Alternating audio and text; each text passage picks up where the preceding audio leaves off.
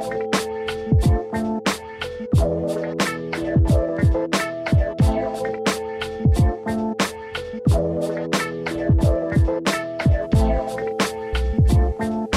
and welcome to the Commander Theory podcast. I'm Nick, and I'm here with my friend Zach.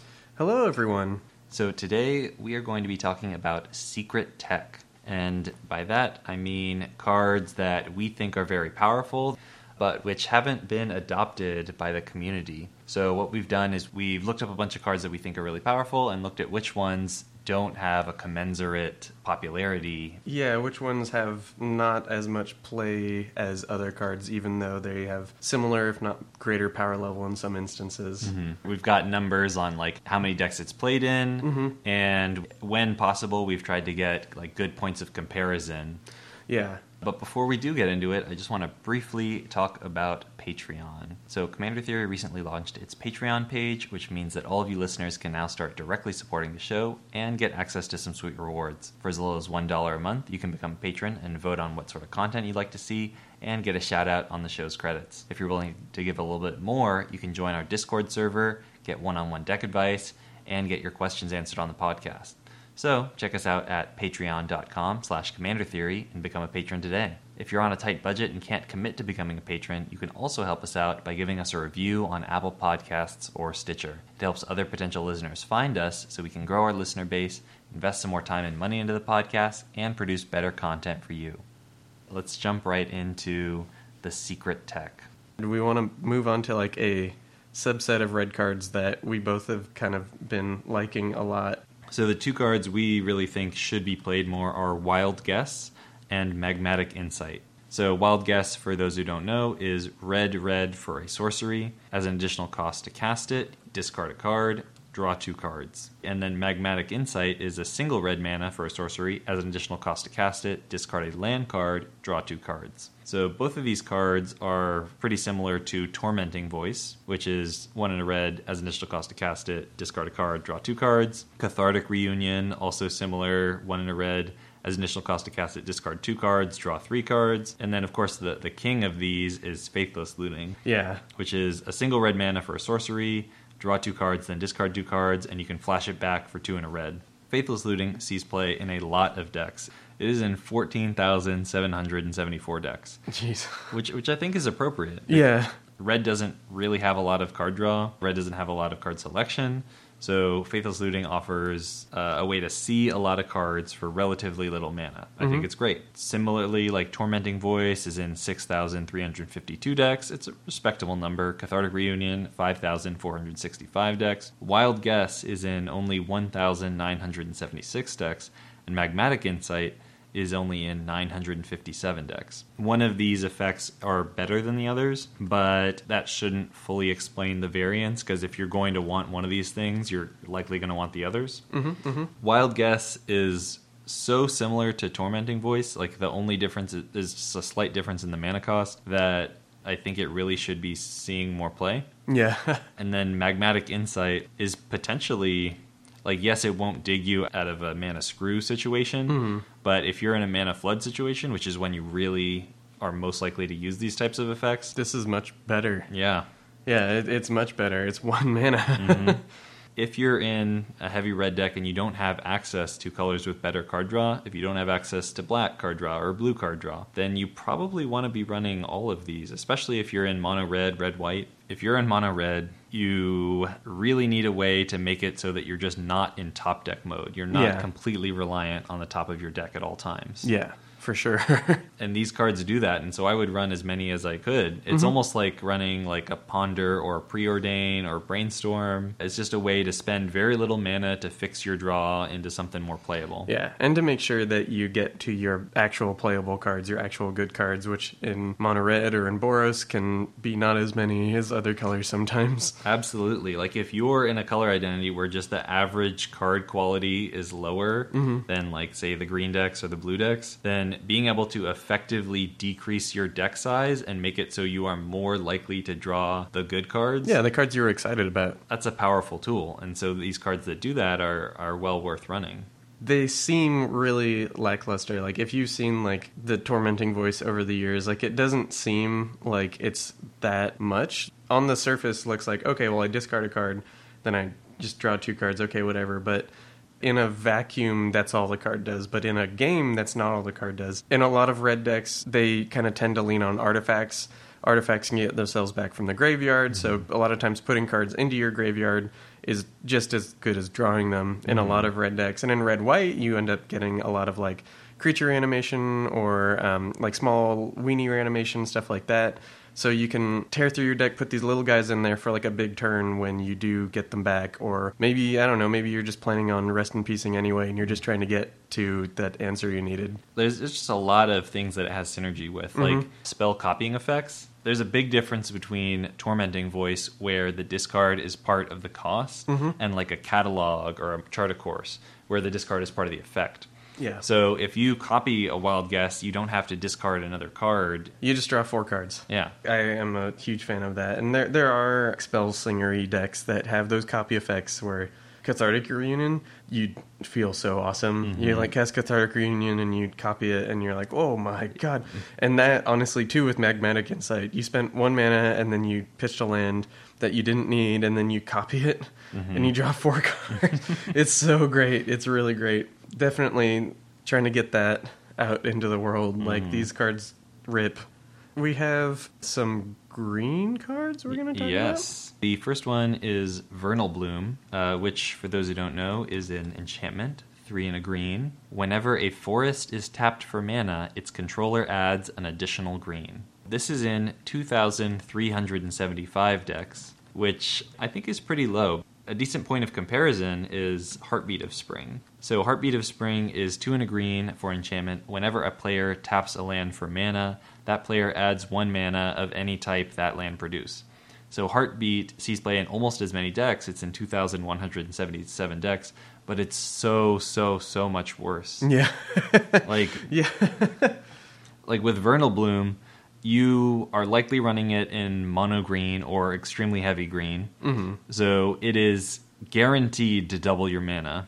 Yeah. And it may increase some of your opponent's mana. Heartbeat of Spring is guaranteed to double your mana and guaranteed to double your opponent's mana. Yep. Like, Vernal Bloom is just clearly so much better, but sees a comparable amount of play, which is crazy to me. Yeah, it is really, really nuts. I mean, there is a king in this category.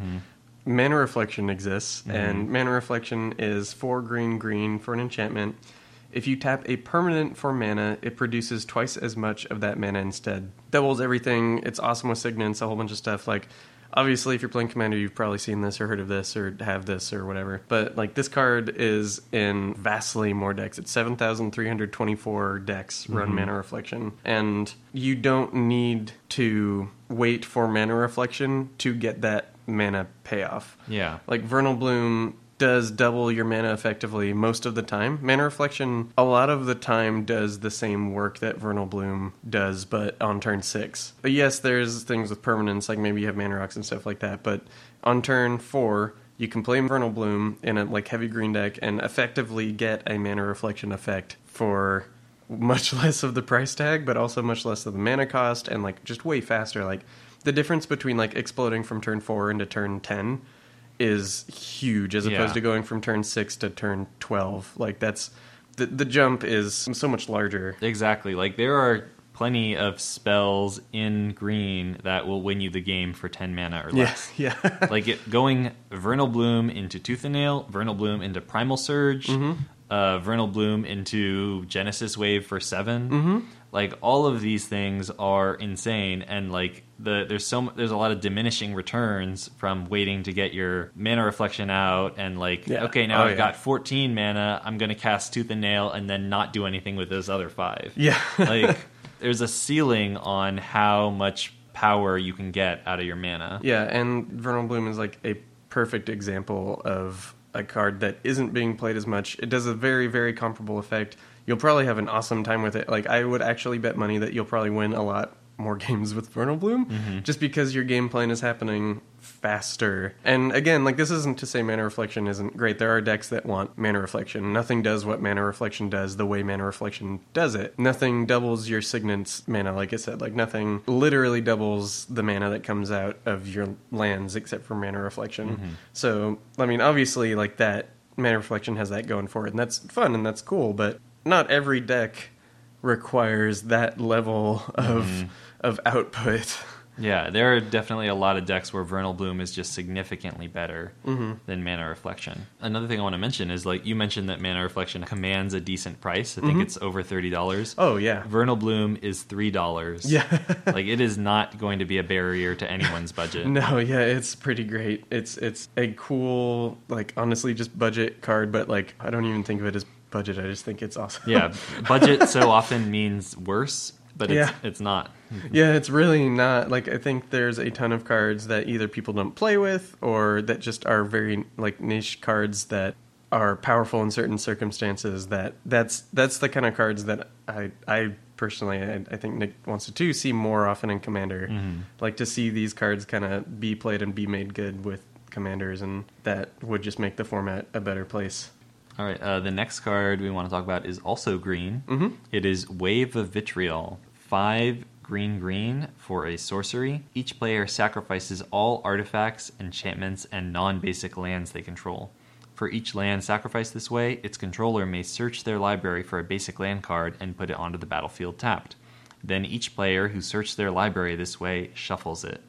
This is a very effective way to answer artifacts, enchantments, non-basics, and, like, green is a color that more than others is investing in basic lands. There's just so many ways to, like, ramp yourself using basic lands and stuff. And green also tends to be investing in its creatures, so it doesn't really need mana rocks, doesn't really need enchantments nearly as much as some of the other colors do.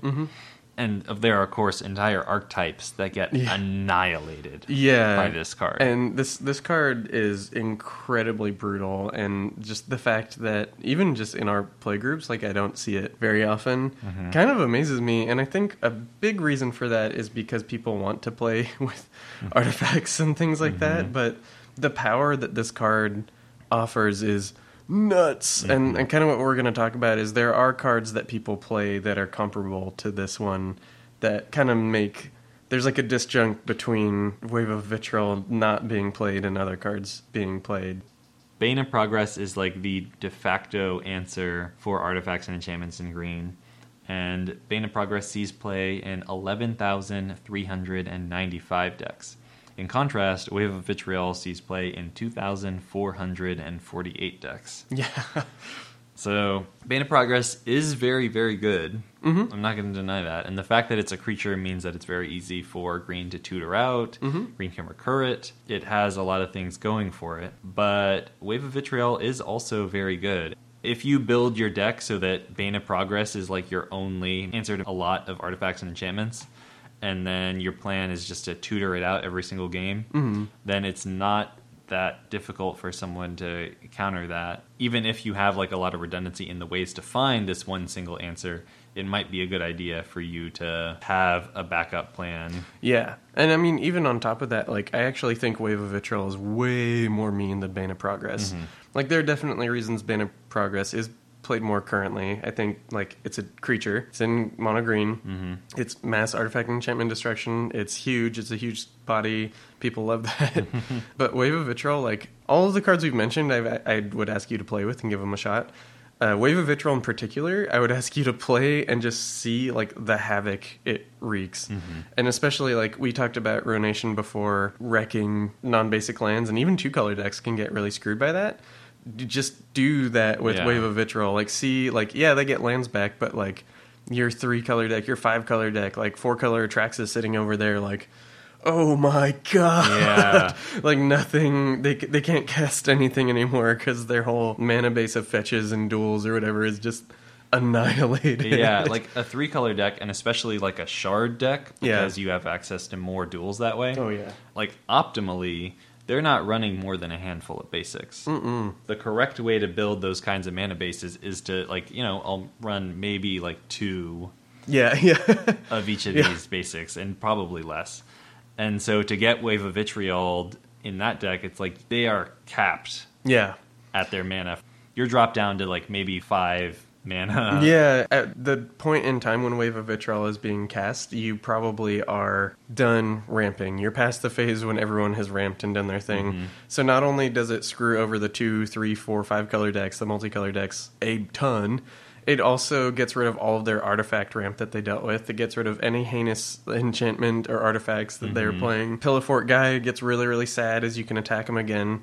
Like, all of this stuff, Yeah. like, just kind of in one card. Like, for one card, you just, like, completely decimated probably, like, at minimum 2 or 3 people at the table. I've gotten hit with it when I was playing my Tuvasa deck, and it's like, well, okay, this is a 3-color deck, so my mana base just got destroyed, and I'm now going to be at 5 lands for the rest of the game. Yep. And, of course, I had all my enchantments that were helping me win. So, I think I'm out of this one, guys. It is really, really nasty. Like, there's kind of not really much more that I can say about the card to try and get you to play it, other than just, like, please give it a shot, see, like, what it can do for you and what it does to the board, because it is incredible. It's really nasty. But I think we're getting into some 2-color or multicolor cards now. Yeah. So this next one I want to talk about is also an answer to artifacts and enchantments. It is Dwergar Hedgemage. So 2 hybrid red-white, so 3 mana. It's a 2/2 Dwarf Shaman, and when it enters the battlefield, if you control 2 or more mountains, you may destroy target artifact. If you control 2 or more planes, you may destroy target enchantment. So this is something you're probably not going to play in like a 5-color deck, No, yeah. but in a 3-color deck, and especially a Boros deck. Yeah, which is kind of, I think, the main context we're going to be talking about it in. Yeah, it's very easy to get those numbers of land types. You know, once you fetch out your Sacred Foundry, then you're most of the way there, really. Yeah. And of course, it's just a lot of board control for very little mana on a body that can easily be tutored out. I mean, even in red-white, you've got your Imperial Recruiter, you've got your Recruit of the Guard. Yeah. You also have, like we said, like all the little dork reanimation, which we're slowly getting to a critical mass of. So one day maybe, I mean, just even Sun Titan. Yeah. Like, just like casting a Sun Titan, getting this guy back, blowing up 2 permanents. That's awesome. That's nuts. Yeah, I think that like a decent point of comparison is Wear Tear from Dragon's Maze, which is, it's a split card with Fuse, so you can cast both halves.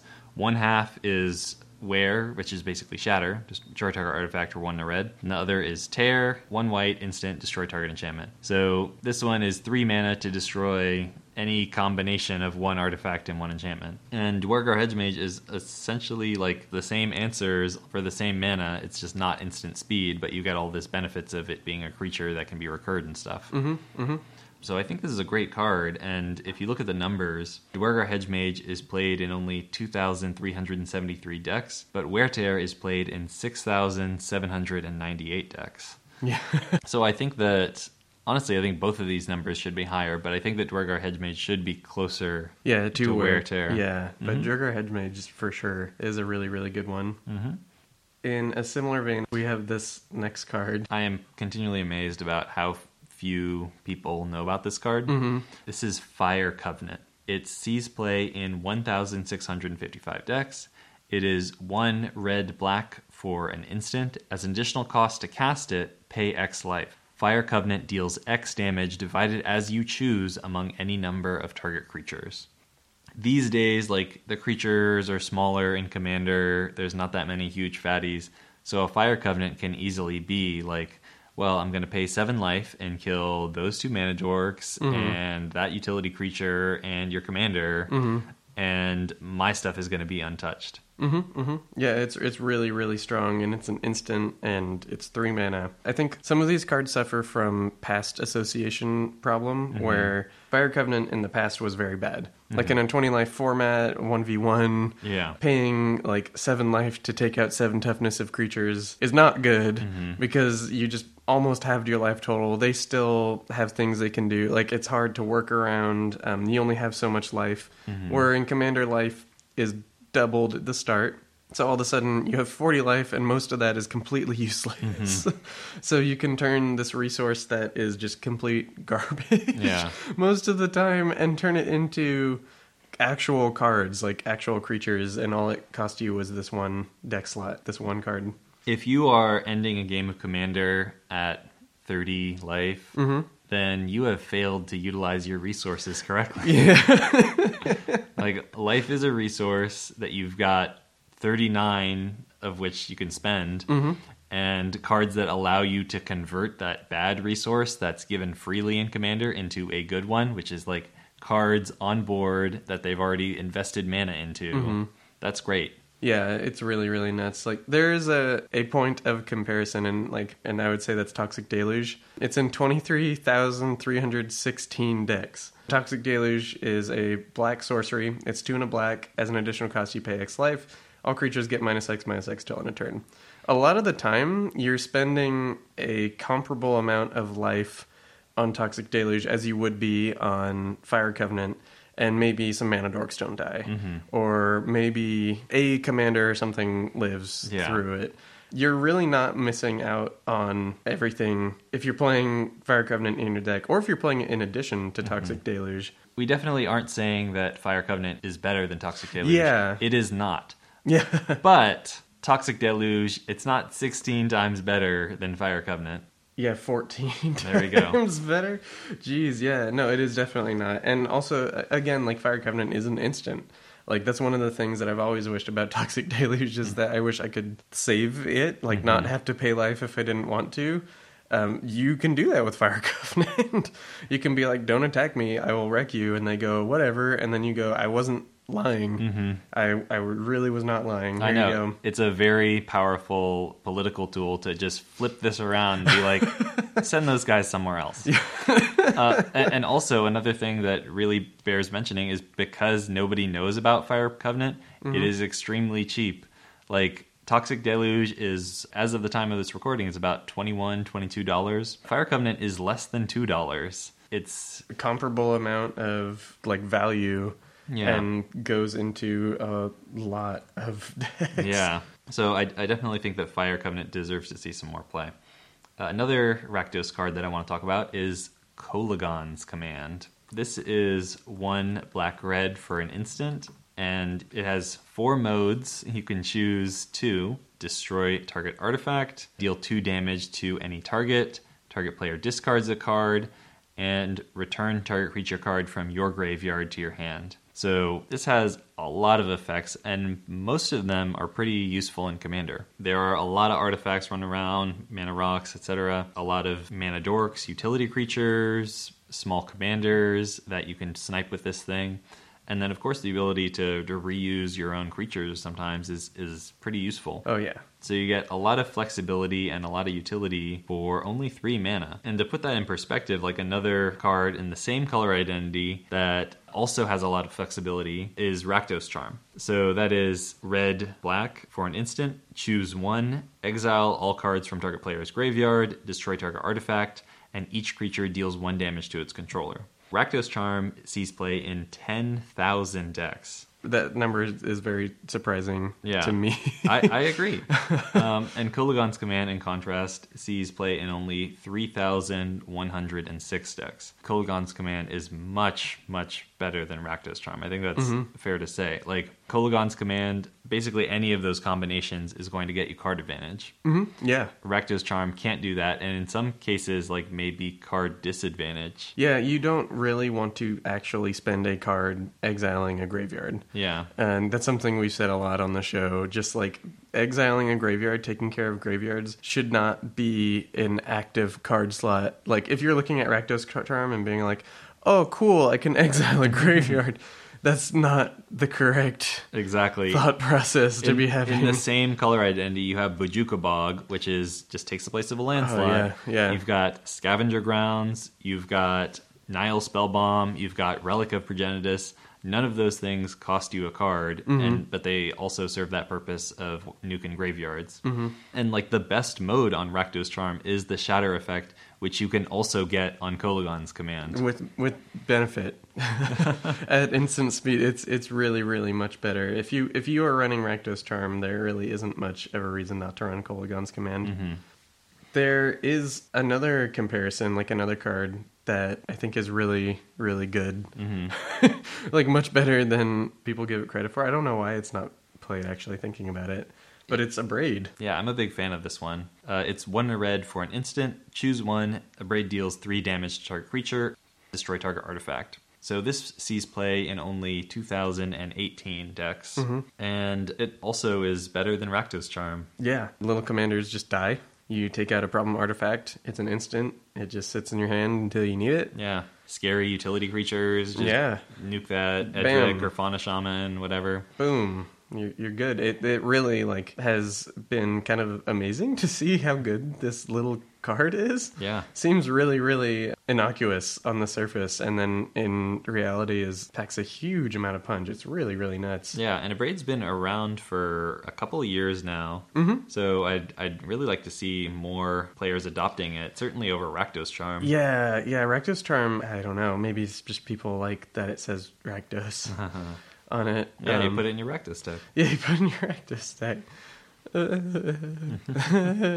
All right, the last card we want to talk about today is Tymna the Weaver. She sees play in 1,858 decks, and she is 1 white-black for a 2/2 legendary human cleric. She has lifelink, and at the beginning of your post-combat main phase, you may pay X life, where X is the number of opponents that were dealt combat damage this turn. If you do, draw X cards. And she has partner.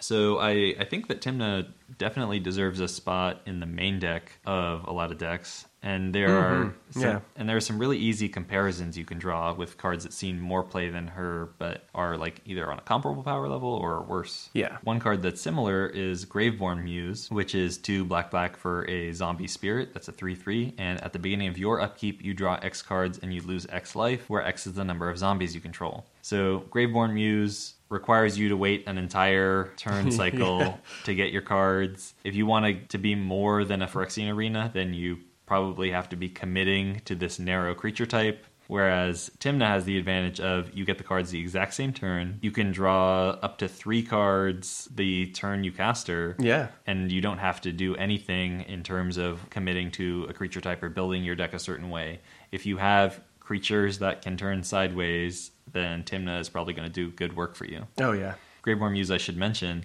sees play in twice as many decks as Tymna, in 3,971 decks. Another card that is very similar, definitely more powerful, but comparable, is Edric, Spymaster of Trest, which is in 7,561 decks. And of course, Edric, you all are probably familiar with him, but he's 1 green-blue for a 2/2 legendary elf rogue. Whenever a creature deals combat damage to one of your opponents, its controller may draw a card. Edric has the disadvantage of giving away cards to your opponents, but of course, he can draw as many cards as you have creatures. But really, they're similar. Everyone knows that Edric is good, but people aren't really viewing Tymna in the same way. Yeah. Despite the fact that they do so much of the same thing. There's just kind of a thing in Commander where more often than not, like someone is open and they're probably complaining about it. And Tymna just kind of makes it so that you can take advantage of that. The fact that you don't have to build around her other than just having creatures, you can have her as a card advantage engine in your deck that you just drop her and you get in there. And it's really like impressive, actually, like how much she offers decks in regards to just turning their little dorks into cards. And she's not just a commander. Yeah. It's really interesting to me. A lot of the partner commanders, a lot of them aren't super worth it. But I think a lot of people have tunnel vision when they look at them because they see partner and they go, oh, like, I have to be playing this with a partner or something like that. Yeah, or I have to be playing this in my command zone. Exactly. But it's like, no, like, you're not missing out on the partner if this is in your deck.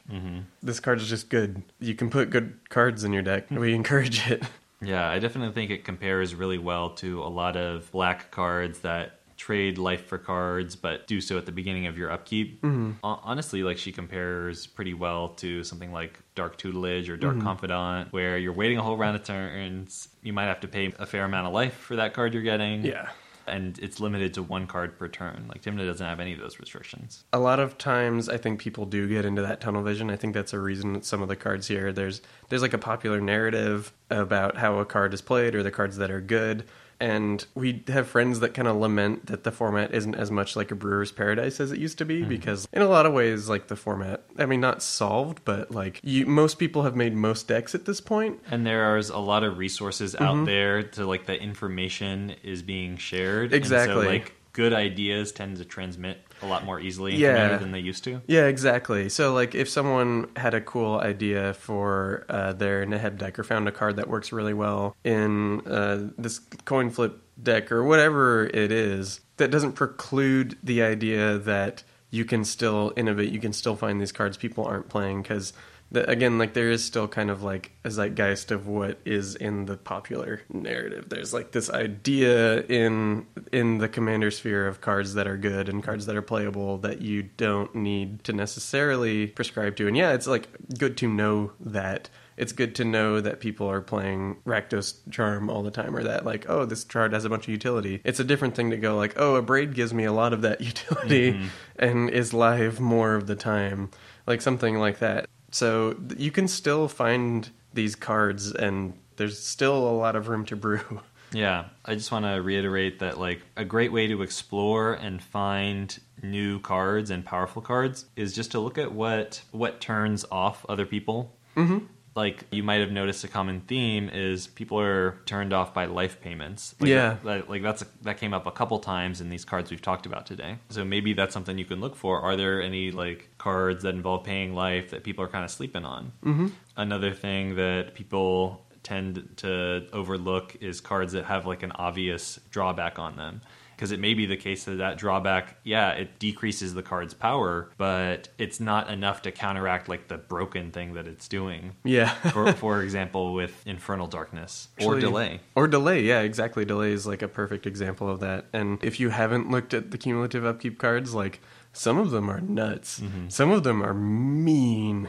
Like, there are some cards that just make it so that players just can't play the game. Mm-hmm. Specifically, like, Color Hosers that, like, would never be printed now and were printed because they had cumulative upkeep. But, like, holy cow, like, making it so the green player can't, like, cast creature spells for 3 turns or something. Like, there's some really heinous stuff that you can dig out of there and like... Yeah, look up Ritual of Subdual if you want to have a good time. Yeah.